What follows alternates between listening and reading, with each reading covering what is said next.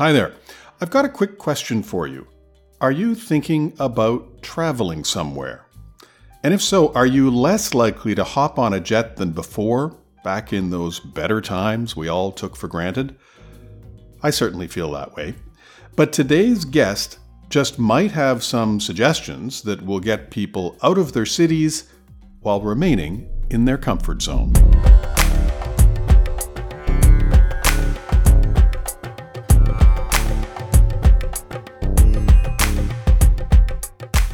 Joining me today is Jim Byers. He's a travel journalist who, like the rest of us, has adapted to the current reality. Jim, welcome. Thanks, Scott. Can you give us some background? How long have you been working in the travel field? I dabbled a little bit when I was in the sports department at the Toronto Star. And then I became the travel editor in 2008. So that was full-time starting then. And I left the Star in 2013. So the last 7 years I've been freelancing for various publications, working for a number of websites, Travel Post Canada, Canadian Travel News, LA Times. Anybody who'll pay me, I'll write for them. I don't care. Now, it's worth mentioning that you're based in Toronto, but you have dual Canada-U.S. citizenship. What's the U.S. connection for you? Yeah, I born and raised in the States, in California, actually, Northern California. So, there 25 years, not quite half my life, but pretty close. And probably if you added up all the time, I've been back between, covering sporting events for the Star and time that I go home. I try to go home. It's a little tougher right now, of course, with quarantines for Canadians returning home and such. But I spent a lot of time in California, a great deal of time in Florida, New York, Arizona, Hawaii, all over the place. So I'm sure I spent at least 6 or 8 weeks of the year in the U.S. So pretty much half my life, I'd say. Now, normally, how often would you be traveling during the year? Obviously, this year is very different, but what would a regular year look like for you? Yeah, normal year, Scott, I would say is probably, I guess like a lot of Canadians, I try to concentrate a lot of my travel in the winter to get to sunnier, warmer climes. So I would say in the winter, it's probably a third to half the time that I'm away. And in the summer, maybe like 1 week a month at most. I try to be home as much as I can and enjoy the summers here in Toronto. And spring and fall are fairly busy. Fall especially, I find. A lot of Canadian publications and U.S. publications are kind of turn their eyes southward in the fall, so tend to do a lot of Caribbean stuff kind of from August, September through that period, and then again in the spring. So the Caribbean is a really big part of things in the fall and the spring. So I'd say roughly anywhere from a quarter to a third of the year I'm on the road. What was it like for you when the pandemic hit? Did you have some travel plans that you had to scrap? I had 4 trips to California. Thank you very much to see my dad. He's turning 89 in a couple months. I miss him very badly. My sister, my niece. I had one a month. I had it lined up so perfectly, I couldn't believe it. They were all trips. Air Canada had a couple of flights for me, and I think a cruise company had a flight. So I had 4 trips to San Francisco, where half an hour from my dad's place. All got canceled, and a number of other ones as well to some Caribbean places. I don't really care about those, and it's been a really nice summer here in Toronto. So I don't really miss the traveling. I just miss my family. What was that like for you, though, given that you're so used to traveling? Yeah, it was an adjustment. I got to admit, like, you have to keep it in perspective, I think, Scott. I mean, sure, poor me. I didn't get to travel. I didn't get to go to the Dominican Republic or Mexico or San Francisco. Yes, I miss my father, but my goodness, there are people, hundreds of thousands of jobs lost. California alone has lost 600,000 jobs just in hospitality, let alone, maybe airlines and other areas. So It was strange. It was a little weird, and I'm a little restless right now. But I did a couple of smaller trips. I haven't left Canada, but I've done a number of trips to Muskoka Lake District, north of Toronto. I was in Montreal for a couple of days last weekend, and got like a one-day trip coming up to a winery. So I'm doing a little bit, trying to keep it going. But it's, and it also was kind of busy. I mean, I was doing a lot of work for Travel Pulse Canada. For a while there, if we remember back to March and April, there was a lot of news coming out every day, and airlines were canceling, and people were being laid off, and government programs were being announced. So I was working sometimes 10, 12 hours a day just trying to keep up with all of the news of the day. So I didn't really have time to be lonely or to miss traveling too much. You just threw out some numbers from California. Do we have a sense globally on the impact of the pandemic on the travel industry? I've seen numbers, Scott, up around a couple 100 million even of jobs around the world. I haven't looked at the latest World Travel and Tourism Council numbers, but the last I saw it was creeping up into the hundreds of millions. I mean, it's. Somebody asked me to describe it, and I said, it's SARS, the 9/11, the financial crisis of 2008, 2009, all rolled into one and multiplied by 10. Nobody has ever seen anything like this. It's interesting. This week I was on a conference call with the U.S. Travel Association as a new program that they're launching called Let's Go Travel, or something along Let's Share Travel. I can't remember the exact name. And they were talking about somebody that does a happiness index, which I'd never heard of, but it's quite interesting. A researcher in New York named Michelle Geeland, and she said they do a study every year, and the American people are less happy now than any time in the last 50 years. Wow. Now, there could be a lot of factors behind that, just as someone who keeps an eye on what's happening in the United States. There could be any number of factors at play. With all of us locked down during that initial phase where we couldn't really go anywhere, and even just a trip to the grocery store, for some of us was kind of like, yikes.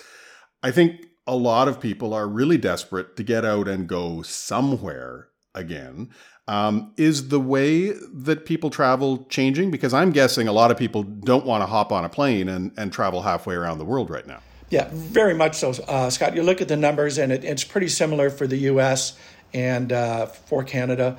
TripAdvisor did a study again this week, and it's something like 3 out of 4 people say they really only want to take a road trip.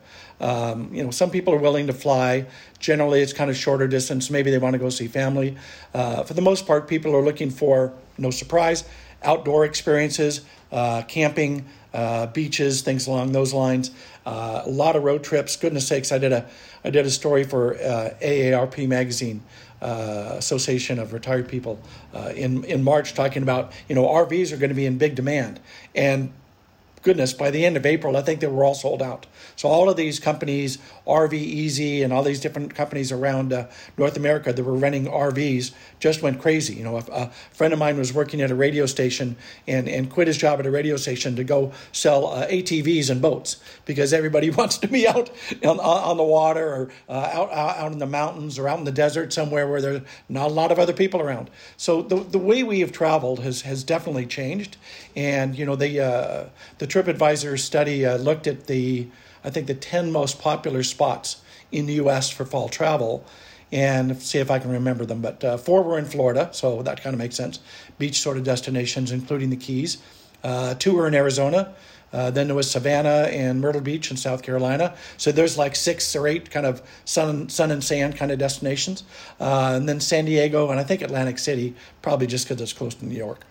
So it is interesting. People are looking definitely for outdoors, socially distanced kind of places. The RVs are great because you're in charge of the Lysol, right? You decide how clean your environment is going to be, and there's nobody barging into your room to make the bed. Right, and it's somewhere where you have total control. Total control, exactly. And you go where you want to go, and you don't like that campground, or it's a little bit too crowded, you can go on to the next one, or pull over into Walmart if that's what you want to do.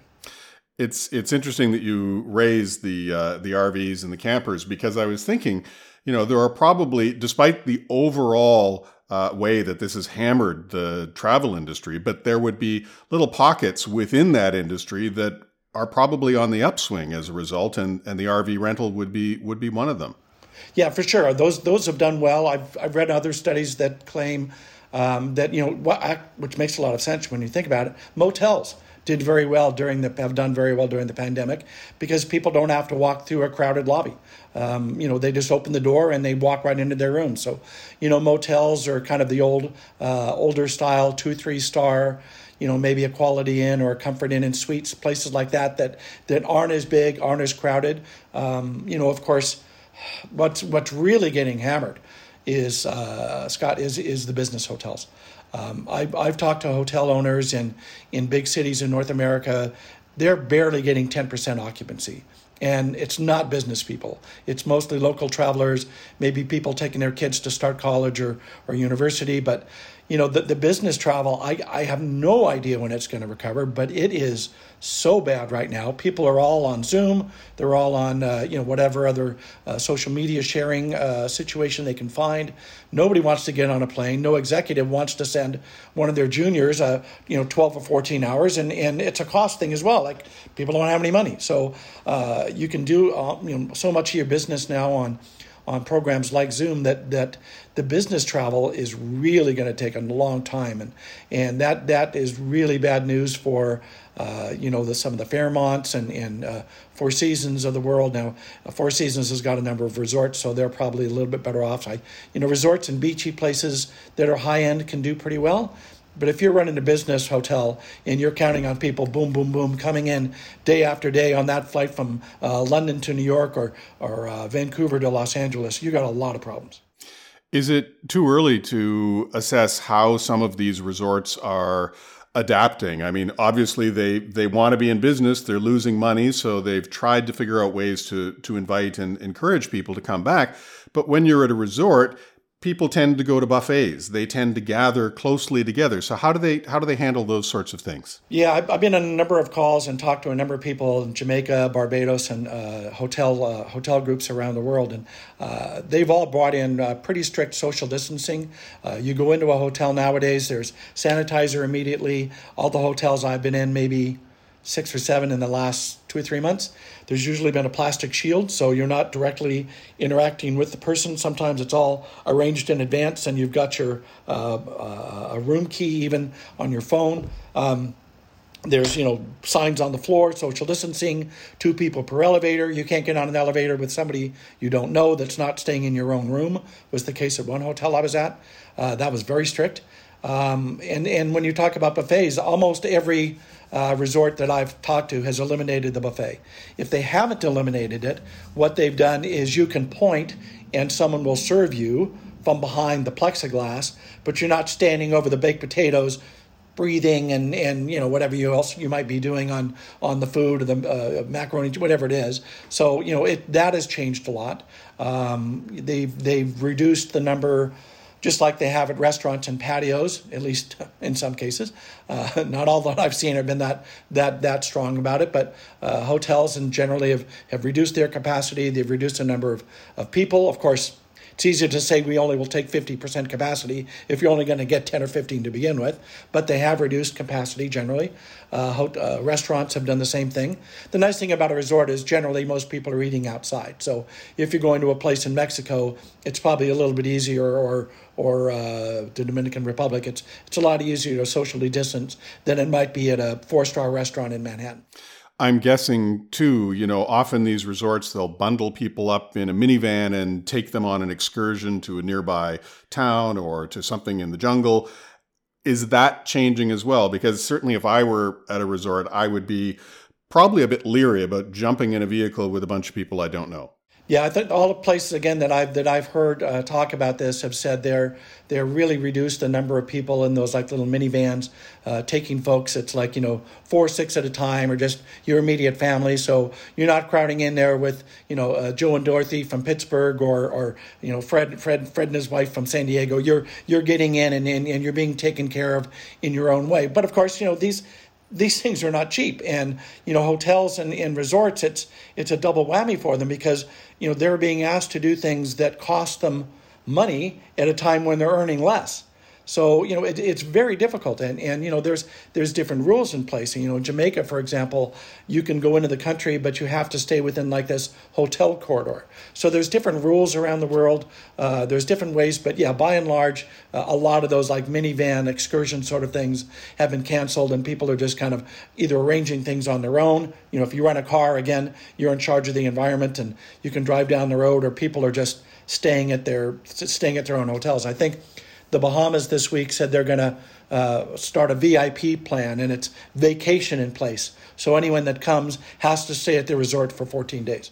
When you spoke a moment ago about business hotels, it dawned on me the number of conventions that have been canceled since this began. Convention and what they call the MICE, meetings and incentives, conventions, events, just dead. It's awful for those people. And if you've got a big convention space, meeting rooms, it's going to be a long time before you get anywhere. I've talked to a few companies who've done some very small meetings, maybe 10 people in a room that fits 40 or 50 normally. And again, it's just not sustainable, Scott. You can't run a hotel on 10 or 20 or even 30% occupancy. You're probably going to need 50 or 60. And you also are going to need that extra spending from the restaurants, from the bars. Like a hotel bar is a wonderful thing, and I've been at a few in my time, and I'm not going near a bar anytime. I'll travel. Sure, I'll go on an airplane. I'm not going in a hotel bar or any kind of a bar in the next couple of years as far as I'm concerned. So those conventions, spaces, are just getting hammered, all the big conventions. And the sad thing is, it's, I've talked to some people, and every once in a while somebody will say, well, yeah, it's too bad. It's just a bunch of rich guys. The guy who owns Marriott's not making any money. I'm like, yeah, but my goodness, there's thousands and thousands of workers and hundreds of workers at the New York Hilton, Times Square, closed just a couple of days ago. Permanently closing, they said. Well, there's several hundred workers. There's cleaners, there's plumbers, there's electricians, there's painters, there's front desk people, there's bellmen, there's valets. All of these people, and a lot of these are minimum wage jobs that are disappearing. And it's a really terrible situation.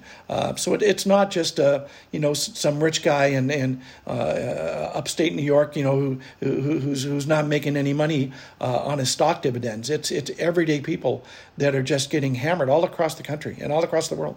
A moment ago, you mentioned that you would get back on an airplane. It's obviously a personal decision for everyone, but why are you confident that getting on a plane would be safe? Well, I maybe it's just because I love to travel so much that I'm willing to overlook it. But I have been on a couple of one flight, actually 2 flights to and from Montreal.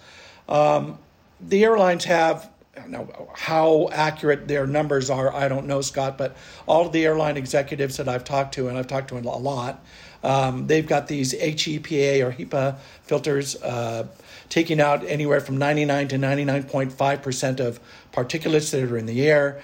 When I went on Air Canada, they had a Clean Care Plus program with wipes and sanitizers and gloves and masks. They're very strict about social distancing. I had my temperature taken before I got on board the plane. I know that's not completely accurate, but they're all things that airlines are doing. I would be more comfortable, as you mentioned, getting into that minivan with 12 other people and going to the resort. That would make me personally much more uncomfortable than being on an airplane. Now, would I want to go on a really crowded plane for 12 hours? Probably not. Would I do a 4-hour flight to go see my dad? Yes, I would. When I think back to the beginning of all this, we had several cruise ships at sea, and a couple of those ships had terrible numbers of infections. And every time I turned on the news, it would be another 50, another 70 people have tested positive. What do you think this will do to the cruise sector going forward? I mean, most cruises have been canceled pretty much around the world through the end of this year. So you're looking at 9 months, virtually almost 3/4 of the year gone for the cruise industry, just wiped out. A couple of small ones were operating, I think, in Norway and like entirely within Germany, but very, very, very small. The CDC in the U.S. has pretty much banned all cruises leaving the United States, and that's where most of them do tend to leave from, Texas and especially Florida, as well as New York and California. So those are all gone. The cruise industry, The one thing I will say, the average person looks at the cruise industry and says, "Oh my goodness, no, no, no, no, no. I'm not going anywhere near that." But you got to remember, cruise lovers are a different breed. They are a very loyal, very dedicated. They go on the same cruise ships. They stay with the same line because they get their loyalty points and they get, the captain's dinners and all the other little goodies and the upgrades and everything. I think cruise people who really love to cruise will cruise if they feel that the health and safety regulations are being looked at. Again, the cruise ship people that I've talked to, the buffets are gone. They are limiting the number of people. They're not doing the crowded nightclub acts and Broadway shows that they used to. You can distance yourself fairly easily on a large cruise ship if it's not terribly crowded. I don't know what the numbers are. I think I saw the other day that, Scott, that Disney told someone from the port of Galveston, Texas, that they were going to limit their numbers to 70% of normal capacity. For some people, that might be too much. That's not a terribly low number. And then, you find it, and it really varies too. Like it was really interesting. And I was in Niagara Falls recently, and on the U.S. side, they were at about 50% of capacity on the ships that go to the base of Niagara Falls. The Canadian ships were about 15%.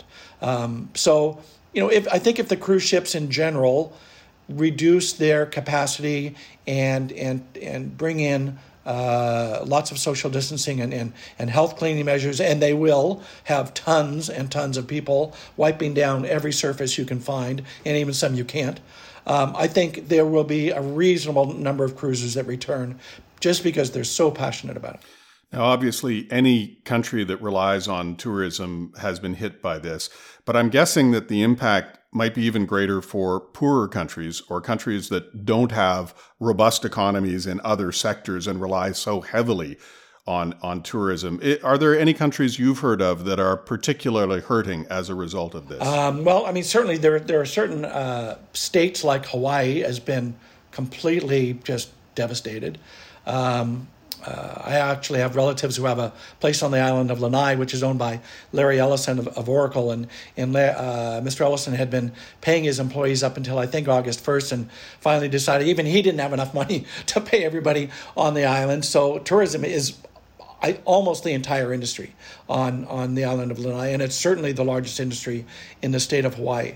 In the Caribbean, it's often, sometimes 50 or 60% of an island's gross domestic product comes from tourism. The Caribbean is known generally to be the most tourism-dependent country in the world. But, even I think something like 10% of the jobs in North America or Canada are tourism-related. So, it's not insignificant even for, places like Idaho or Arkansas. And, if you're in New York City, you're losing tourism business, you're losing leisure business, you're losing all of that convention business in the big cities, the Miamis, the New Yorks.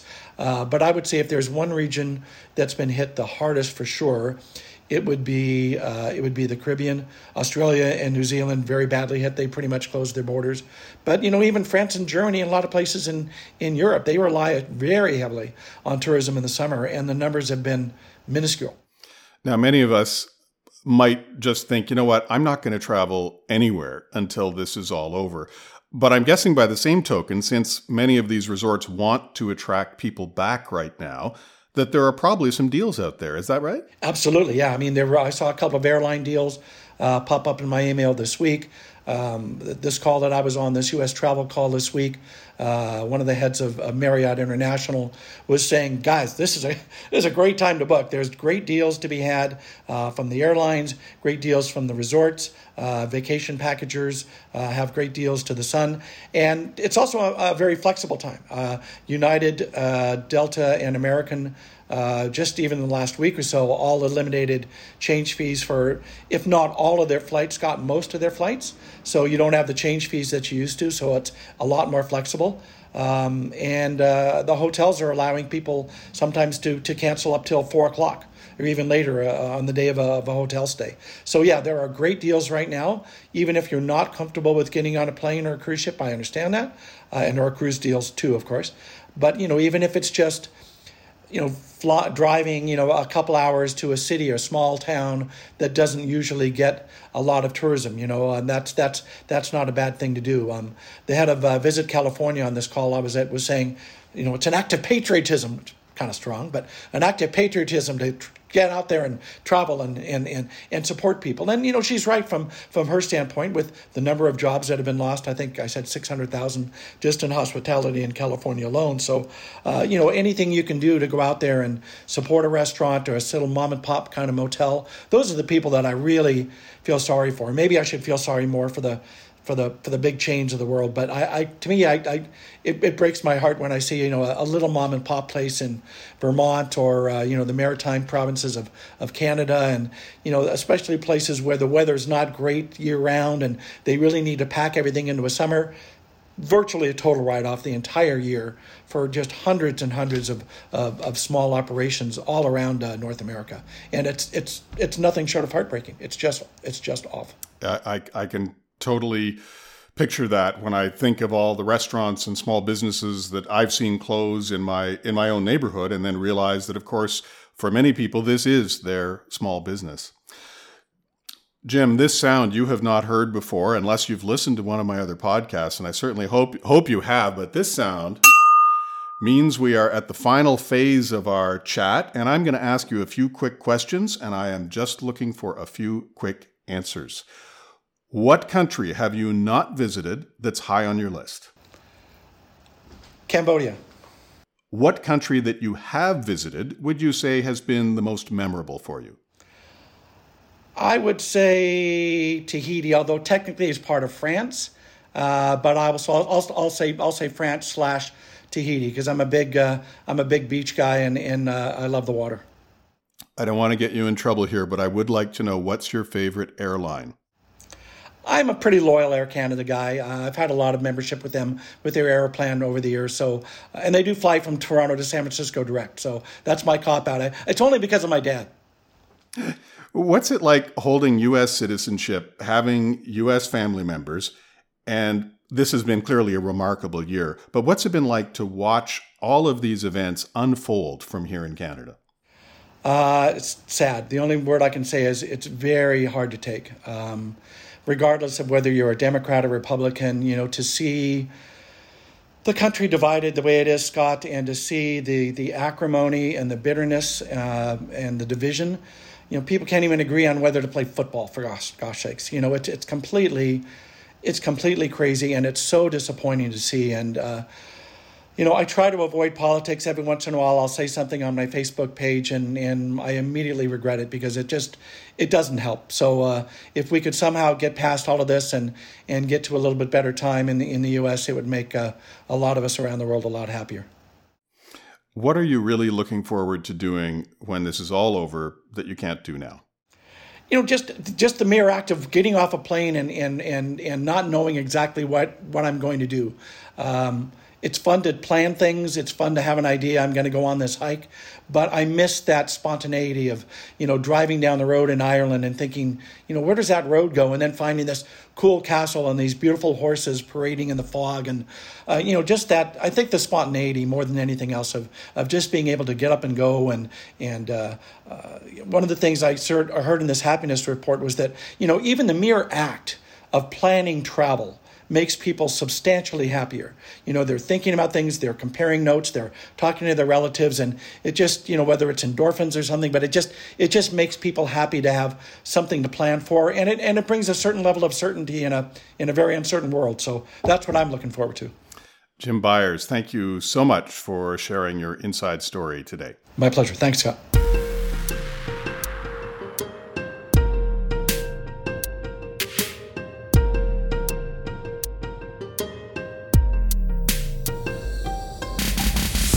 If you'd like to read more by Jim, and actually you probably haven't read anything by Jim unless you've been to his website before, you'll find his work at https://canadiantravelnews.ca. And if you're in the US, don't worry, Jim is often writing about US and international destinations.